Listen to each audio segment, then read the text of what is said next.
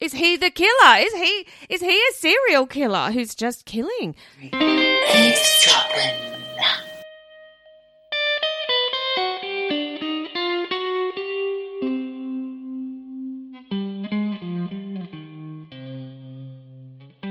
Well, hello, Michelle. Looking jaunty in green. Happy Pat's Day. Thank you very much. I have got a little leprechaun hat. That's not even Irish. I don't know what that I don't know what that is. No, but it was a good attempt, Michelle. Well done. Thank you. I like it when you try. You're the one with all the good accents. Do an Irish one. To be sure. No, I can't do that. Let me think. Depends if you want Northern Irish or Southern Irish. I'm really enjoying my Northern at the moment, which is like number 8, RE, number 20. I like that. You do it well. Numbers. You do well. Thanks. I feel bad that I'm just treating you like a performing monkey. Like, do an accent for me. Dance, me little monkey, dance. I actually look like the monkey in this bloody little hat. It's ridiculous. Please do a dancing monkey dance for me for a video for this week's social media, Michelle. Oh, listen to us tittering and twittering. We need to welcome our listeners, Michelle. Yes, welcome. Welcome. Welcome to this week's episode of Eavesdropping, the comedy storytelling podcast with me, Geordie. And me, Michelle. Michelle. And you know what you guys are? You're eavesdroppers. Eavesdroppers, yeah. You are eavesdroppers because you are actually in the process of eavesdropping on us, just having a conversation right now. The only difference is we're not in the supermarket, we're not on the bus. We're recording it so that you can legally listen. Well done. That's right. And not have to be embarrassed. Don't be embarrassed. That you're eavesdropping on us in the charity shop. Do we look embarrassed, Michelle? No, Do never. we look at you sitting there with a jaunty cap on, all in green? I know. You're not embarrassed. I actually rarely get embarrassed about anything these days. That's good. It's a good way to be. Honestly, life's too short to be embarrassed. Embarrassed about what? You know? Yeah. Just be you, Michelle. And give joy. Give love. Give joy, give love, give laughter when you're acting the goat, and give murder.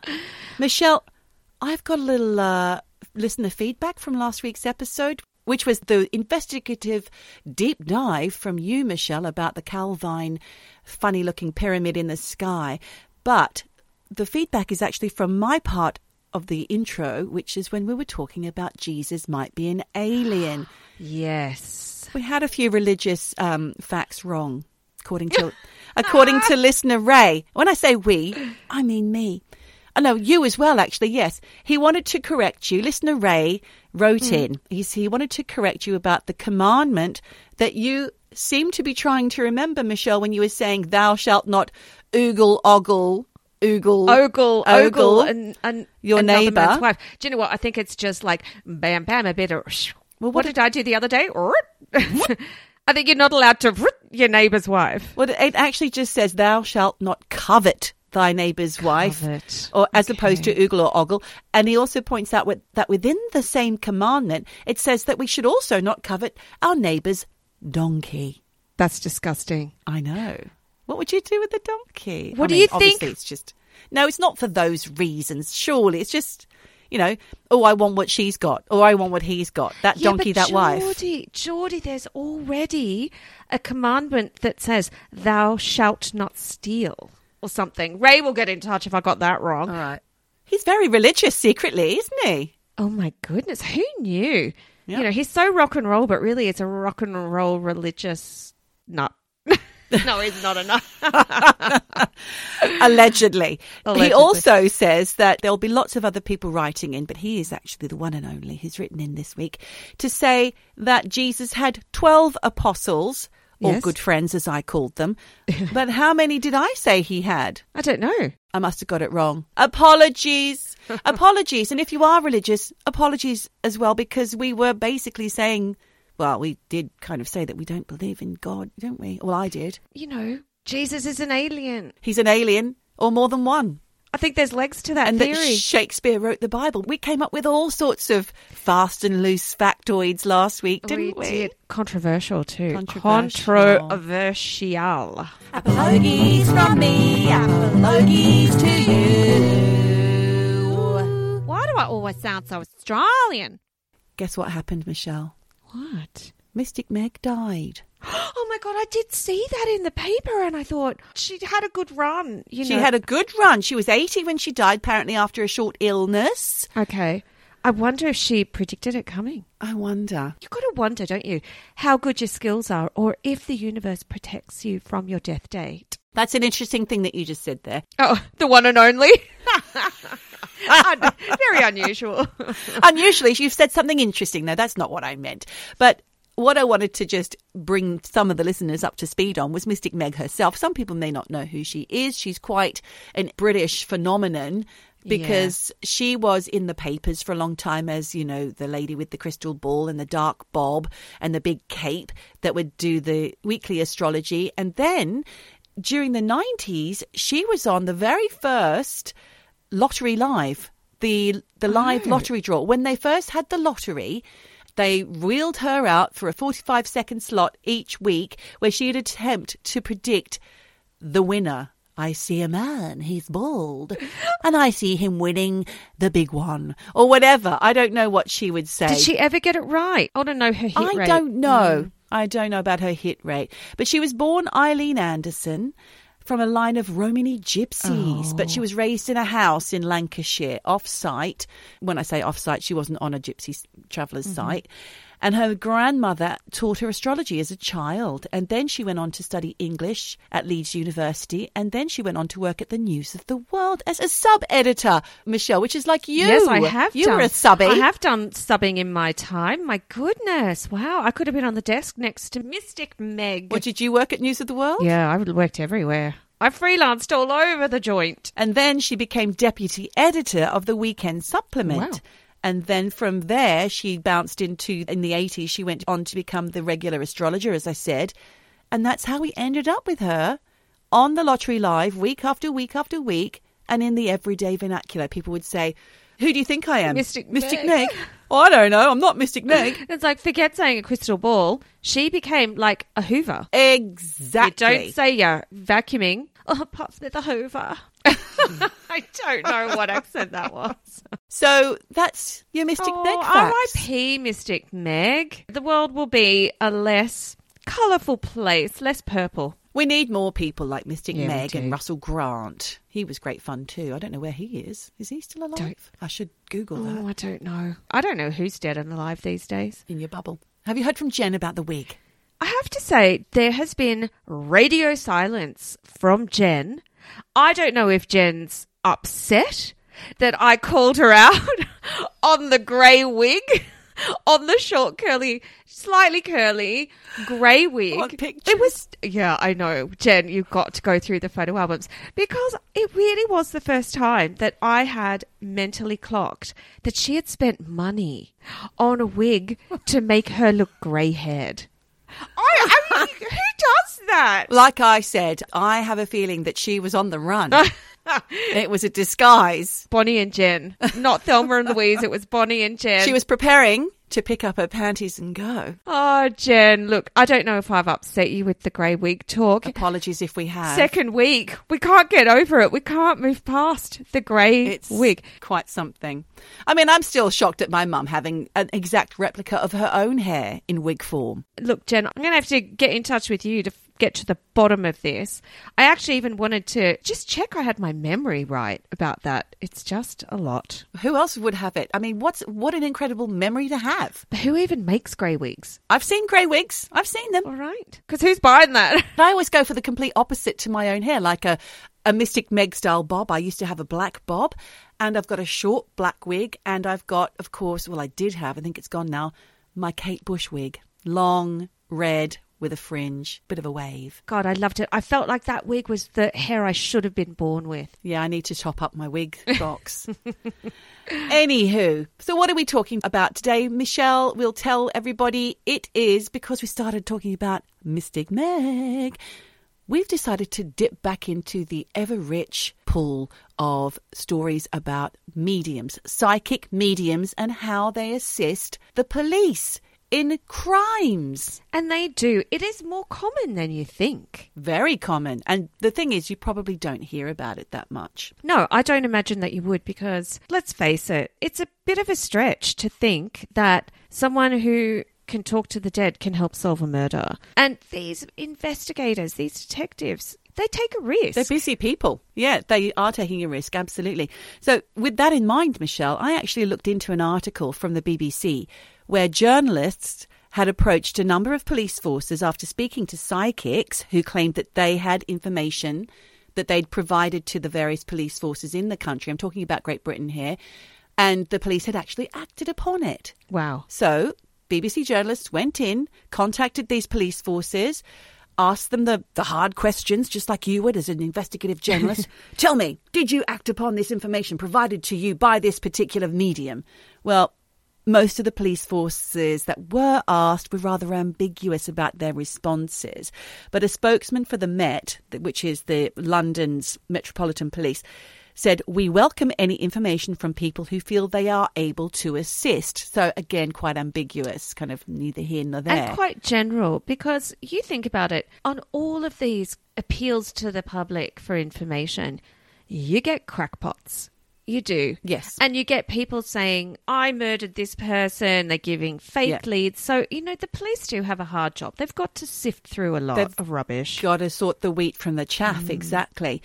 This spokesman also said, we are unaware of any inquiries significantly progressed solely by information provided by a psychic medium. Now, look, I think that's tough. I think that's a tough thing to say because, as we have discussed in the past, police often use psychics as a tool, not as their main source. They couldn't really, because how can they prove things? I mean, how can you just stumble upon things?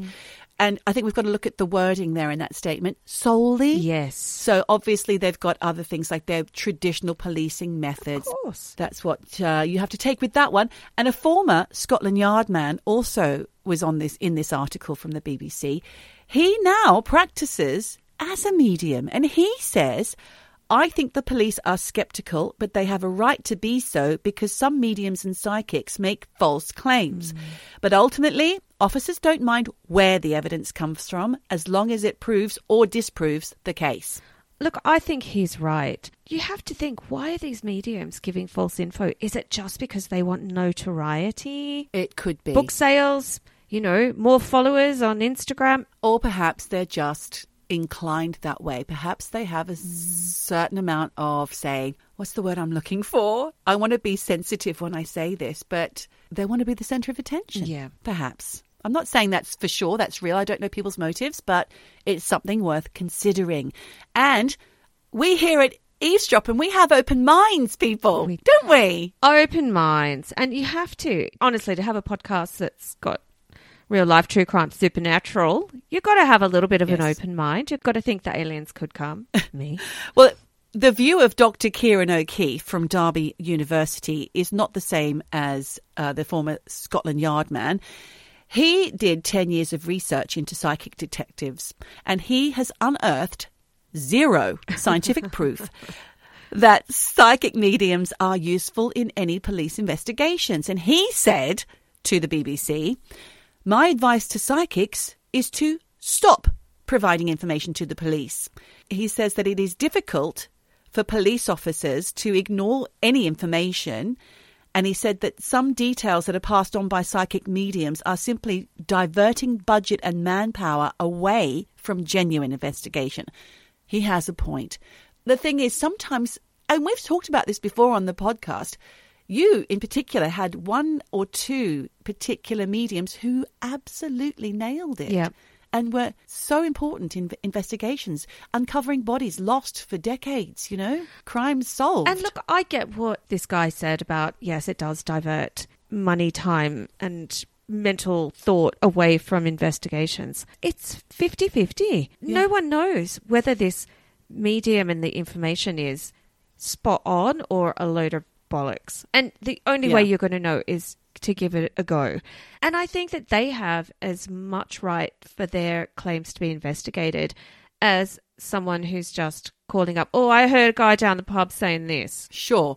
But isn't it sad that the budget for police forces or the manpower is such that they can't devote full teams to investigating, especially, say, the Metropolitan Police, because they would be just under so much pressure with more than one crime coming across their desk at a time. Yeah. It's not bloody, Shipton Abbot, which is this made-up town in, where is it? In Devon. I'm watching it at the moment. It's one of those lovely, gentle detective cases where it's a bit like Doc Martin. He gets moved to a little town with his wife, and one crime happens a week, but they're not murders. No one dies. Hang on. So what's this series called? Beyond Paradise. Because I think he was in the one where they go to the Caribbean. It's the same guy. We call it Daddy because he looks like my children's father. Oh. The man in the... It's the guy from the BT ads. His name's Chris. I can't remember his last name, but he's an actor. He was in My Family back in the 90s. Very tall, goofy, ruffled, dirty blonde hair, kind of wearing a suit jacket and a shirt. And the kids are like, there's Daddy! It does sound quite like your husband. I'll have to give it a go. I'll link that up. It's a nice, gentle remedy to hard and fast zombie-style TV shows if you want a little break. Anyway, going back to what we were talking about, in addition to this research that was done into psychic mediums, the Ministry of Defence have had to publicly admit to spending £18,000 in 2007 carrying out secret tests to find out whether psychic powers could be used to detect hidden objects. Did you know this? No. It was similar to the US military's Stargate experiments. Have we talked about that before? I think we have, actually. We've talked about the US ones. Or something Stargate. very similar. Yeah, for sure. I'll dig back into that. Trying to harness psychic ability and using it in the war against war. In warfare. At the time, back in 2007, a spokesman for the Ministry of Defence said that the study had found that there was little value in using the technique in the defence of the nation. Let's not forget also that there's been use of brainwashing and MK Ultra. Yep. That was something that was used or trying to be utilised, like trying to have a sleeper agent that could suddenly click into action when they heard a certain word, having their minds broken down and rebuilt again, and then they would just go off and find themselves in a situation undetected because they don't even know themselves they're there to murder someone or to assassinate. Bizarre. Well, anyway, there's a podcast and a TV report, but it's back from the early 2000s, and it's from Donal McIntyre on this subject. So I think it's 2009, so maybe we'll find the link for that, Soz. Also in this article, there was a psychic called Joe Power who was involved in the story, and he told the BBC that there was no doubt that he and others will continue to play a role in solving crime. And he says, I predict that in the next 30 to 40 years, you will actually get people like me who will find bodies. There's no question about it. The psychic world is moving on very fast and getting more accurate with the information all the time. Now, that was all back in 2000s, pre-2010, this article. Nicola Bulley, she was a 45-year-old mother, wife, mortgage advisor. She went missing this year, 2023, on January 27th, whilst on her morning dog walk along the River Wyre, which is in Lancashire, in a small village called St Michael's. You will have heard of it, Michelle, because you were here when that was all going on. Her family lived in that village, and she just dropped her kids off at school before arriving for her usual dog walk. And whilst on the walk, she sat down on a bench by the river and she logged into a work call at about 9:01. Her phone was then found about half an hour later by a dog walker on the bench, still connected to the work meeting that she'd been on minutes before, and her dog was pacing between the gate to a nearby field and the bench where the phone was found. Apparently, I did think, perhaps the dog had gone into the water and she tried to rescue it, but it was fast flowing and or maybe she tripped and fell and hit her head and was unconscious. Well, the dog was bone dry and he was running around without his harness or lead, which is fair enough because she'd taken him on a walk. She'd taken him all the stuff off and let the doggy run free, which is what I do. Nicola, sadly, her whereabouts remained a mystery for 3 weeks while police and rescuers searched the surrounding areas, and armchair sleuths got involved, as you've probably heard as well, Michelle. They descended on this peaceful village, hoping to help with a sighting or a clue. But not everyone was helpful. There were hindrances, and the police had to issue a dispersal order, which meant that people can just fuck off, please.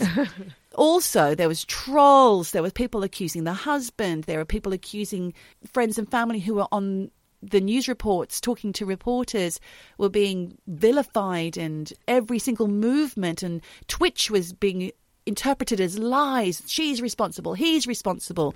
The country was up in arms and people were getting involved. Yeah, I do remember there was a plea from the family because... Leave us the fuck alone. Leave us the fuck alone, because it had come out that she'd had an affair, she had an alcohol problem. Who even knows menopause, if it's true? all sorts of things were coming out. Yeah. Whether it was coming from the police or not, it was just unnecessary for the public to know these details. Here's us talking about it on a podcast, but there's a reason.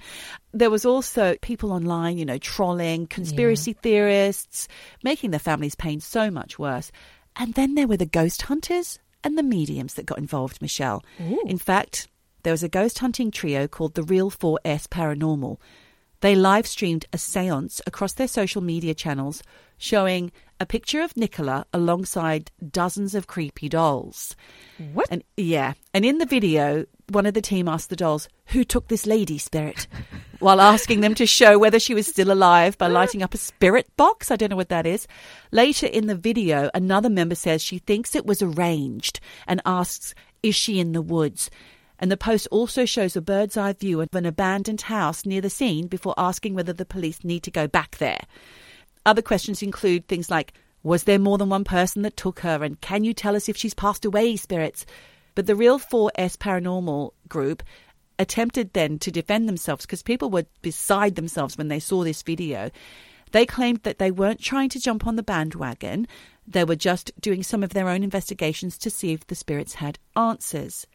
But another ghost hunter, Lindsay Steer, went on record to say that she saw that and found it disgusting and said there's no doubt that mediums have gone down to that place, but to post this on Facebook for views, do it in private. She's right. Because can you imagine the poor family seeing that?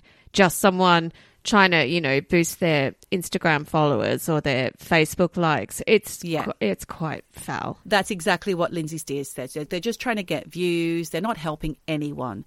But 3 weeks later, Michelle, this woman was missing all this time. The family are beside themselves. There's no trace of her whatsoever. The police are searching all the area. People are down there daily, filming, posting, whatever. I'm talking about people, members of the public. Well, 3 weeks later, a dog walker discovered Nicola's remains in the river or near the river or on the bank. I'm not 100% sure. Only a mile away from where she vanished. And this dog walker didn't actually have a dog with him. Oh. And his name is Jason Dean Rothwell. And he describes himself as a psychic medium and tarot card reader. Okay. He posts on his Instagram page, which I now follow, saying that it was indeed him who was assisting the police in the search for Nicola. And in his post, he says the following: I would also like to just say a huge thank you to Lancashire Police for their help supporting and the open-mindedness in which they dealt with us following our call. Spiritualists or mediums are obviously not something the police come across every day. Or maybe they do. Or maybe they do. And I appreciate the respect given to us both. It is important to mention I was not asked by the police or Nicola's family to become involved in this case. But having seen the wild speculation and hurtful commentary that has been ongoing, and having previously assisted in the recovery of Michael Brooks, I decided to use whatever gift it is we mediums possess to try and locate Nicola Bulley. Oh. Any questions? My God. I mean, this guy found the body. He found her when no one else had in 3 weeks. Yes. So he's got something. And also, that little grenade, he's done it before with some other guy called Michael. I need to know who Michael Brooks is. Well, I can tell you. Thank God. I need to know. Michael Brooks was a 19-year-old young man. His mother was a single mother and he had brothers. He went missing one night in a river in a place called Pentwortham in Preston, Lancashire. Right. So far, every single person I've discussed on this podcast today is Lancashire-based. Mystic Meg, Nicola Bulley, Jason Dean Rothwell, I'm assuming must be from the north. He has a northern accent. And he found 2 bodies in Lancashire. Holy shit. Can you do a Lancashire accent? No, I can't. No. So going back to Michael. The night before, Michael was seen taking a drug called 2CB before meeting up with a friend of a friend in a pub. This friend of a friend was called Connor Rishton. Now, 2CB is part of the 2C family of drugs. I looked into it because I'd never heard of it before. They're classed as psychedelics with stimulating effects like speed or coke. Ooh. Not that I know anything about those things. And as hallucinogens, They make you see or hear things that aren't there. Well, that's the nature of a hallucinogen. So that you'll see the world around you as being distorted, and this is sometimes called visuals, and you'll hallucinate, especially if taken in larger doses. And some 2C family of drugs cause more psychedelic effects than others. So the more you take, the more intense and uncontrollable the experience will be. So back to Connor, his friend, and Michael. They took more and more drugs throughout the evening, and then they went to a park in Preston at about 1:20 a.m. in the morning to look at the stars. But then Connor Rishton said that his friend, or his friend of a friend, his drug-taking pal or whatever, his drug buddy, disappeared into the night. Oh. All sorts of speculation followed. Witnesses claim that Michael Brooks was forced to jump off the old tram bridge by two men holding knives to pay a drug debt. But there was no other corroboration of that. And in another statement, a man and a woman said they had heard splashing, but when they looked in the water, they couldn't see anything. Okay. Another report was from a man who's referred to as Y in court, Y is in the letter, confessed to killing him, but investigations revealed that he was in a care home at the time when Michael went missing. Right, so solid alibi. Solid alibi. So poor Michael, he'd been missing for 2 to 3 weeks. I couldn't find an actual verifying amount of weeks. Friends, family, mountain rescue and fire services all searched relentlessly until Michael was eventually found in the river in Lancashire in February 2018, less than a mile from where he vanished. Oh, Similar my to Nicola God. Bulley.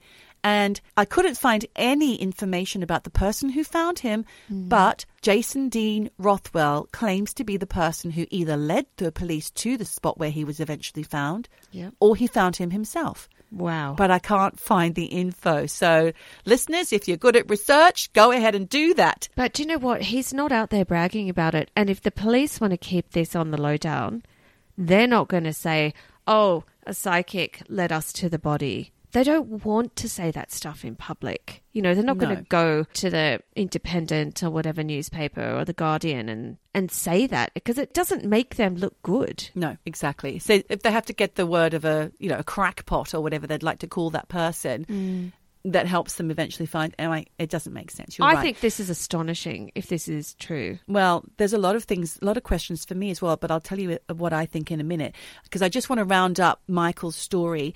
A post-mortem into his death, because we haven't yet heard the post-mortem details of Nicola Bulley. We don't know anything more about her. Now it's gone quiet. But a post-mortem into Michael Brooks's death revealed he had drowned, but did not find any other signs of injury. So coroner James Newman recorded an open verdict stating there are two very polar opposite accounts of how Michael had gone into the river. So no one was charged. It's just open for the moment. Yeah, I mean, it could just be misadventure rather than foul play. It could be. But I want you to think, I mean, you're very much on the psychic side here, Michelle, but as noted in some trolley kind of comments on Twitter that I found, I am wondering myself, where Michael was found is about 40 minutes drive from St Michael's on the Wire in Lancashire. And? You've just got to wonder. It's just the same person found two people under very similar circumstances. Yeah, well, is he the guy that did it? Is he a serial killer who's just killing? I'm sure he's not. And forgive us, Jason, for speculation, but that's what people are saying. But how can you not? Some people. Well, do you know what? It did cross my mind that this guy found two bodies, very similar circumstances. Come on. Is he involved somehow? Because this is what the police also do. A husband finds the wife murdered. Husband becomes prime suspect number one. This guy found two bodies. Come on. It makes sense that you do have to at least put a little bit of investigation into this. Possibly. And I'm sure the police are doing their jobs. Just to rule him out. Just to rule him out. Absolutely. But meanwhile, on Jason's entertaining Instagram posts, he likes a bit of meditation. And I found this wonderful post where he tells everybody that you can all be mediums. It's really easy. All you need to do is be open to it. And you'll often see random pictures in your minds, even emojis, and you've got to be intuitive to those and take the hints. So what you'd do is you'd sit there nice and quiet with your person in the room and you'd say, who would like to come forward? You'd ask that question out loud. And perhaps you'll think, okay, so who'd like to come forward? I'm looking at you, Michelle. I'm trying to think. And perhaps I'll feel the energy of a man or even see a man. And I'll ask, who are you, in my mind, possibly?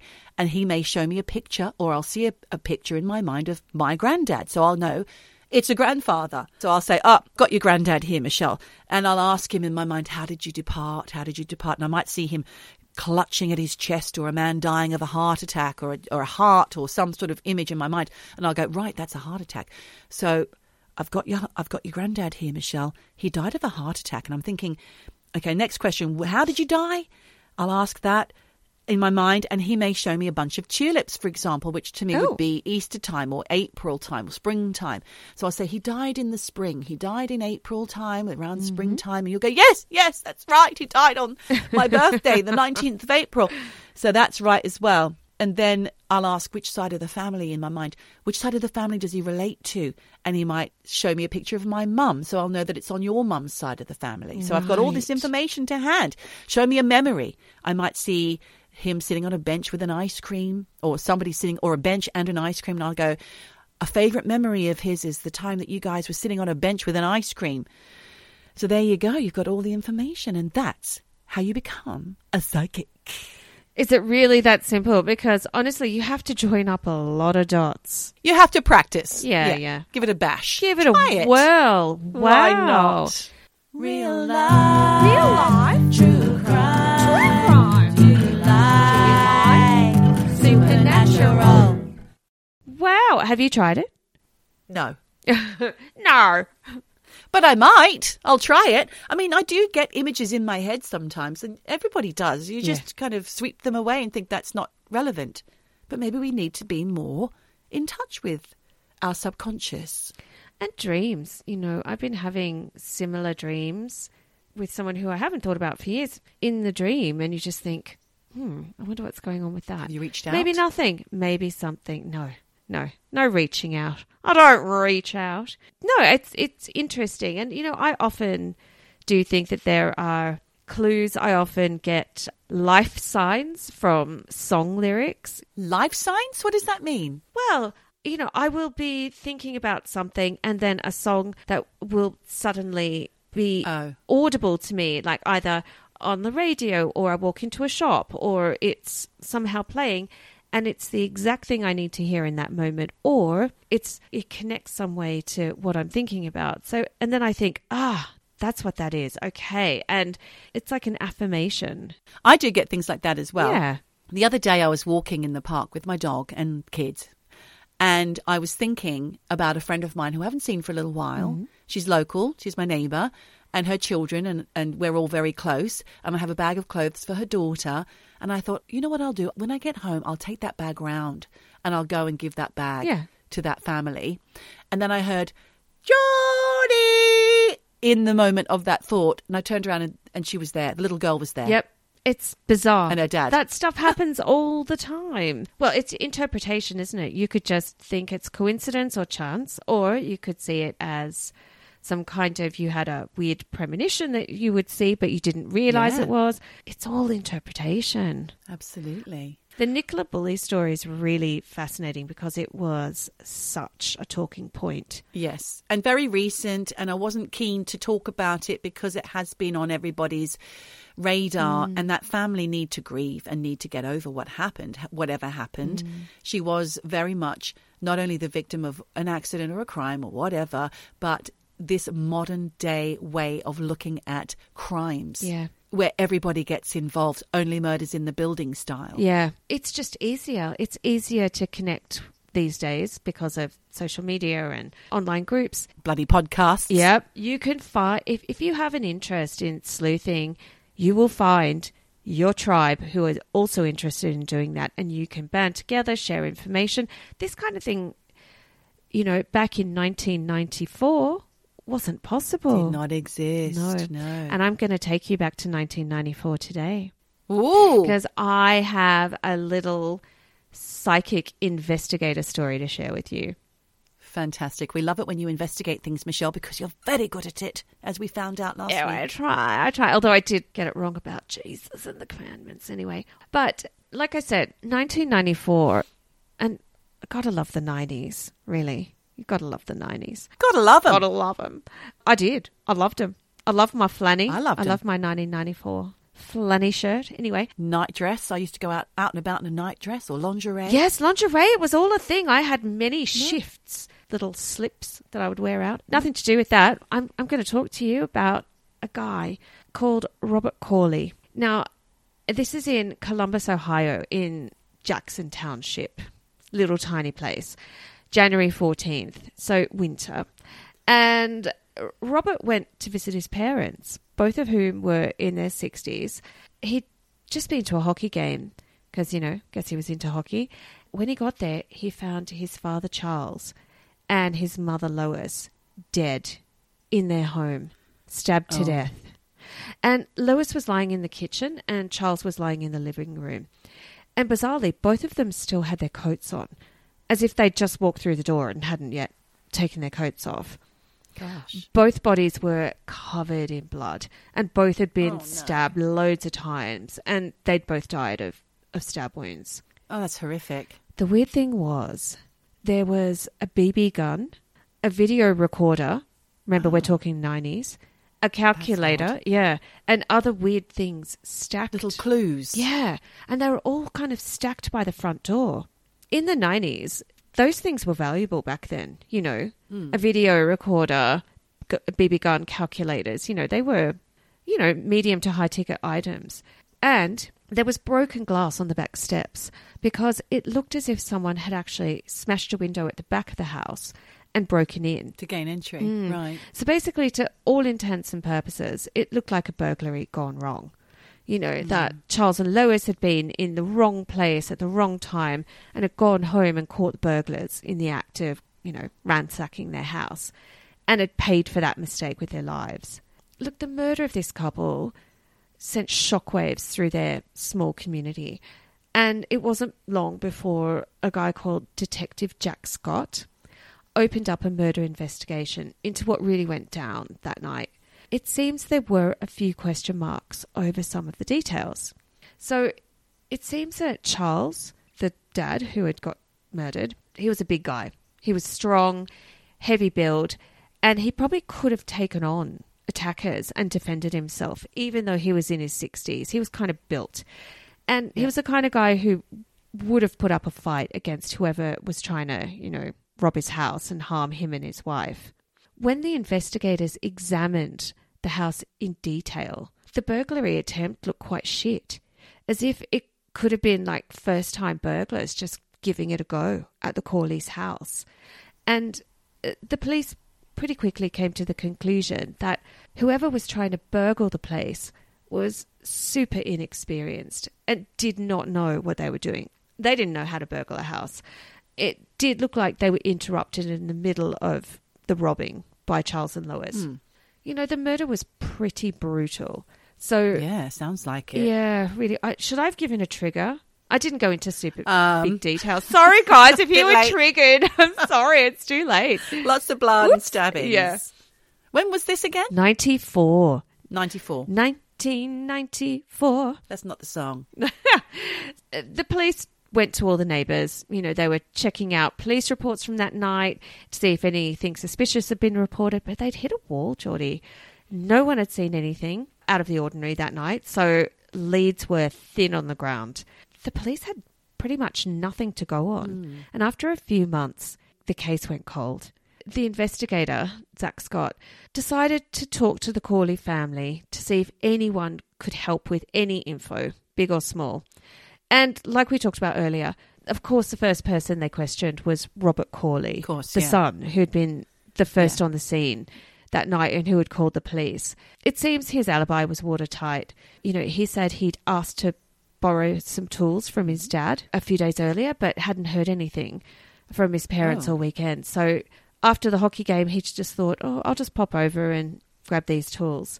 Thing is, the police, after kind of the bodies had been taken to, for forensics, they sort of came to the conclusion that Charles and Lois weren't killed the night that Robert had gone round and discovered them lying on the floor. In fact, they reckon the Corleys were killed the night before Robert went to the house. Would they not have a coroner to be able to back that theory? Time of death? Yes. And I think the coroner did say it was the day before. Okay. And actually, I'm just looking at my notes now. He hadn't gone to the hockey game on the night he found them. Sorry. He'd gone round there because he hadn't heard from his parents.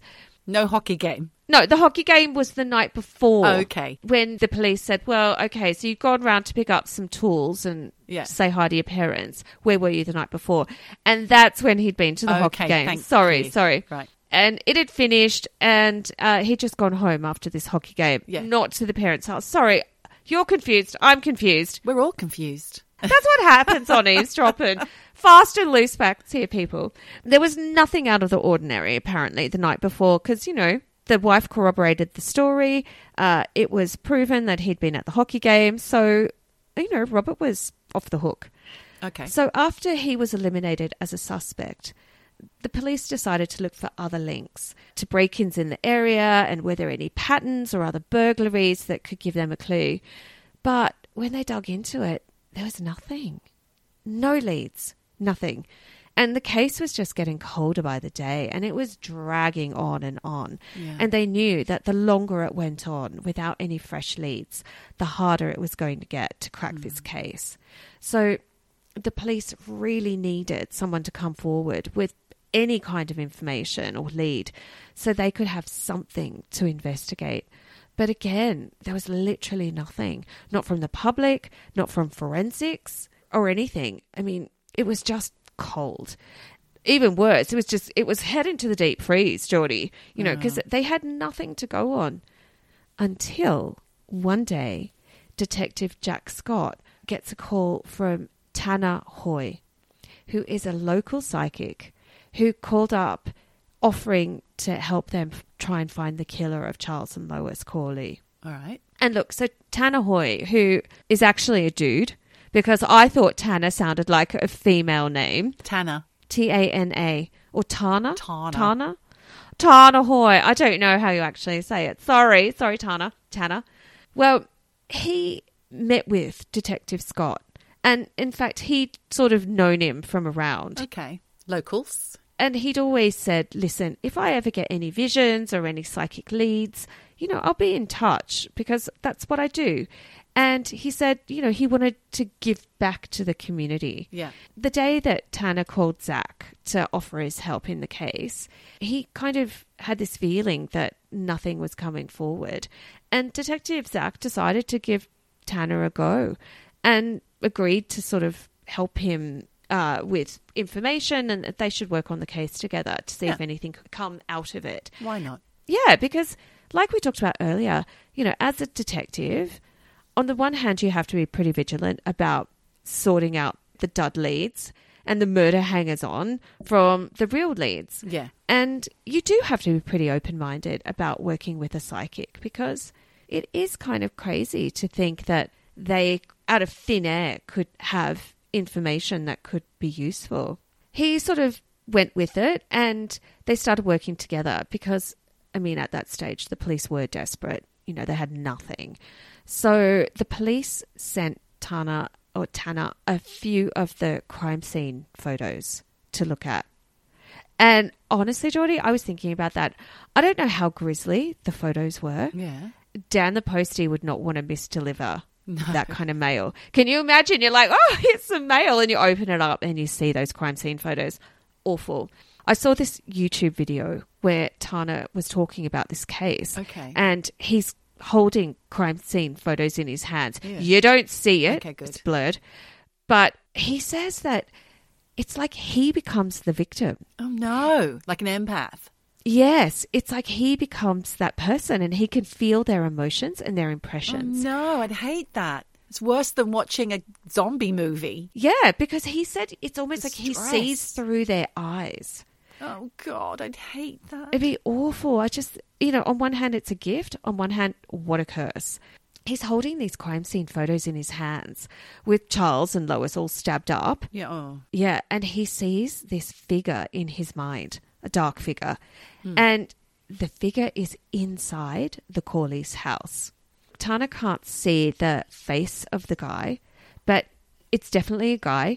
and he can see that he's by himself. Right. In that moment, Tana said he knew that there was not more than one person involved in this crime. Okay. And that the motivation through the feelings he was receiving, the motivation of the person, stabbing up this couple, it was personal. Oh, dear. That indicates the Corleys knew the killer. Yeah. But the police think the couple were killed by at least 2 people from a bungled burglary. Because there's 2 of them. And it does make me think that, like, you would hear if there were 2 people in the house, they had their coats on, ready to go out. Or come home. Or coming home. You'd hear, wouldn't you, somebody being stabbed to death, and you'd come to their rescue. Of course. And you'd overpower. If he'd probably go for the man first, the woman would probably run from the house or try and help, or I don't know. You just never know. You never know. Well, like I said, the police really thought there were 2 people who were involved. They really felt strongly that the evidence did point towards 2 perps. So right. They were not buying into what Tana was saying. Basically, Tana is saying it's a lone killer who committed a double murder. And look, despite what Tana was telling them, that it's not a burglary, that the perpetrator was one person who killed both Charles and Lois, and it was someone close to the couple who had a lot of resentment and anger towards Charles and Lois. And he sort of felt that it was someone that no one really suspected. Well, the police were hearing all this, but they were still insisting that it was a burglary by 2 experienced burglars that went wrong. Do you know what this is reminding me of? What? White House Farm. Oh, Jeremy Bamber. Yes. Put a pin in that. Then Tana has a vision. He sees a little boy, but he can't figure out what the little boy wants or what he's trying to show him.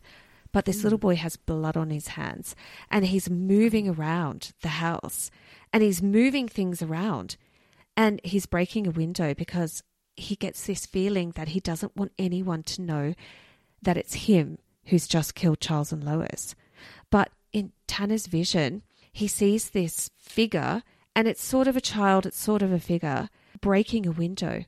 But the person is breaking it from the inside. White House Farm. Yep. And this vision is so strong that Tana contacts Detective Jack and urges the police to take another look at the crime scene photos to see if there are any clues that they might have missed. So Detective Jack agrees to take another look at the pictures. And this time around, and maybe with Tana's vision and words in his mind, he suddenly starts to realise that the pictures look less and less like an actual burglary and more like a staged burglary. Staged. Yep. And when he re-examines the pictures of the window that Tana had mentioned in his vision, he then realises there is more glass on the outside of the broken window frame outside the house than inside the house. And then he was like, yep, Tana's right. The window most likely had been smashed by someone already in the house, not someone breaking it to get into the house from the outside in. So the thing is, Geordie, if that is true, then they're not looking at a burglary gone wrong, but by a murder with someone probably with a motive. Because the only reason someone would stage a burglary is to just try and put the cops off the scent, and that it wasn't randoms that killed the couple. And instead, the police were more and more inclined to think that Charles and Lois knew their killer. Tana's insights into the case, really did put the police on a whole new track of inquiry. And like we said before, whether or not at this point Tana's information is solid and real, he was instrumental as a tool to start making them look at the crime scene photos again, to look at a new sort of track of investigation. And they started looking deeper into the couple's life, and, they were finding out whether or not the couple had any enemies, if there was someone they didn't get along with. But the more they dug into it, the more they found that everyone just loved them. No one had a bad word to say about this. And so they were kind of stumped, and they had no clue who might want to harm this, lovely older couple. Essentially, they were back to square one. No prime suspect, no leads, and the case again went cold. Until Tana started getting new visions and new impressions, I know, about these murders. Tana did talk a little bit about the way he receives these images. And he says that what he does is he thinks about, in this case, the callies, and then he just leaves his mind open. And he just goes about his everyday life, but with it in the back of his mind that he wants to receive information about the murder, and that he sort of tells the universe that he's open to receiving images or feelings or thoughts about it. With that in mind, one day, Tana, he's just out and about, walking around Columbus, and he sees a little boy sitting on a park bench. And he is immediately... What, for real? For real. Just a little kid sitting on a park bench, but it triggers something. And he's immediately struck by a voice that says, I just want to be happy like all the other kids, but I'm not. And he gets this feeling of like violence and anger. I know where this is going. Yeah. And then he sees a child's writing on a chalkboard and he's doing a hangman. And you know that game where you write the letters down and you have to guess a word. If you don't guess it, you get a stick man hanging from the gallows, right? Yes, you have a violent end if you don't get it right. Yeah. Good message to teach our kids. I don't think we play that anymore, do we? I don't think so, but it's actually quite a good game. So that's what he sees on this chalkboard. And it's the stick man, hanging, and underneath is the word daddy. Oh, fuck. And in that moment, Tana says, I know who killed. Yes, so do I. Yeah, I know. It was Robert, right? So Tana goes to the police and talks to the Detective Jack and says, it's the son. And the police are like, wow, that's really interesting because we've actually got a few suspicions around that guy as well now. Of course. Yeah. And Robert becomes prime suspect number one and things start falling into place because, they suspect the burglary is staged, not by actual thieves. No one that night had reported hearing anything suspicious, no screaming or anything. So Charles and Lois obviously let their killer in because the window was smashed from the inside out, faked. And apparently over the course of the investigation, Robert Corley's behaviour was a bit off. And apparently one of the key behaviours of the family of murder victims is that they keep in touch with the police. They want to know how the investigation's going. Are there any fresh leads? All that kind of thing. But hang on, wouldn't normal grieving families who had nothing to do with the murder be wanting the same information and be contacting? Exactly. Family members, friends, police get a lot of calls. Are you saying he wasn't doing that? No. Oh, I see. He had no interest in the case. Right. Yeah. And they found that really suspicious. Robert made no effort to call the police, wasn't interested in how the investigation is going. So when Tana calls and says, listen, zero in on Robert, the police are like, okay, let's go find this guy. So when they did try and get him back in for questioning, Robert had vanished. Oh. He'd moved away from Columbus. God knows what he told his wife. And the police are like, shit, is this a killer on the run? Through some investigation, they finally managed to track down that Robert had gone after the murders to New York, then to Washington, then to Phoenix, and then he was holed up in Houston, Texas, where they made a plan to talk to him about the murders. The thing is, though, they had no evidence, just some suspicions. So they had to tread really lightly. So they knew that if they were going to get this guy, they were going to get it on a confession, not really on evidence. Yeah. So they contacted Tana again to talk to him about whether or not he had any further, visions or premonitions. And Tana did have a vision. He said, listen, this was not a moment of insanity. Planned. It was a long-held resentment and pain and hurt that he carried towards his father since childhood. He was tuning into the energy of Robert, and he said that he had the feeling that Robert felt that he had never lived up to his father's expectations or had his father's approval. The police thought that Tana, was pretty much on the money. So they fly out to Houston. Robert actually agrees to speak with them. Right. And during the questioning, he keeps insisting, listen, it's not me. I don't have any further info for you. I don't know anything about the murder. And the interview goes on for 9 hours. Oh. Yeah, it's a long time. And then after 9 hours, he starts to change his story. Oh.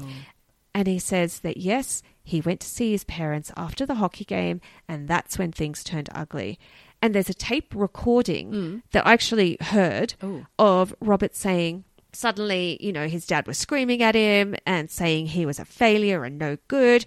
And then he confesses. He says he stabbed his dad first, and he stabbed his dad in the stomach. Yeah. And his mum tried to intervene and stop the fight. But as she was trying to get away, he accidentally stabbed his mother. Right. Accidentally. Wasn't there hundreds of stab wounds? Yeah.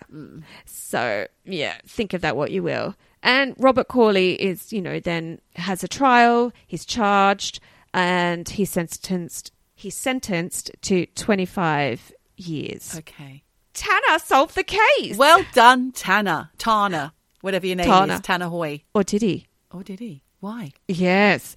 Because for the whole time Robert was in jail for the murder of his parents, he maintained his innocence, Shorty. Okay, but so does Jeremy Bamber. Yeah, okay. That's interesting. And look, in fact, he reckons that his 1996 confession... was coerced. Yep. He says it was coerced by investigators. 9 hours. Yep. Obviously, the jury had heard the tape recordings and the confession. He insisted, you need to look into this. It needs to be overturned. And he managed to get his thoughts and his plea in front of a judge. Okay.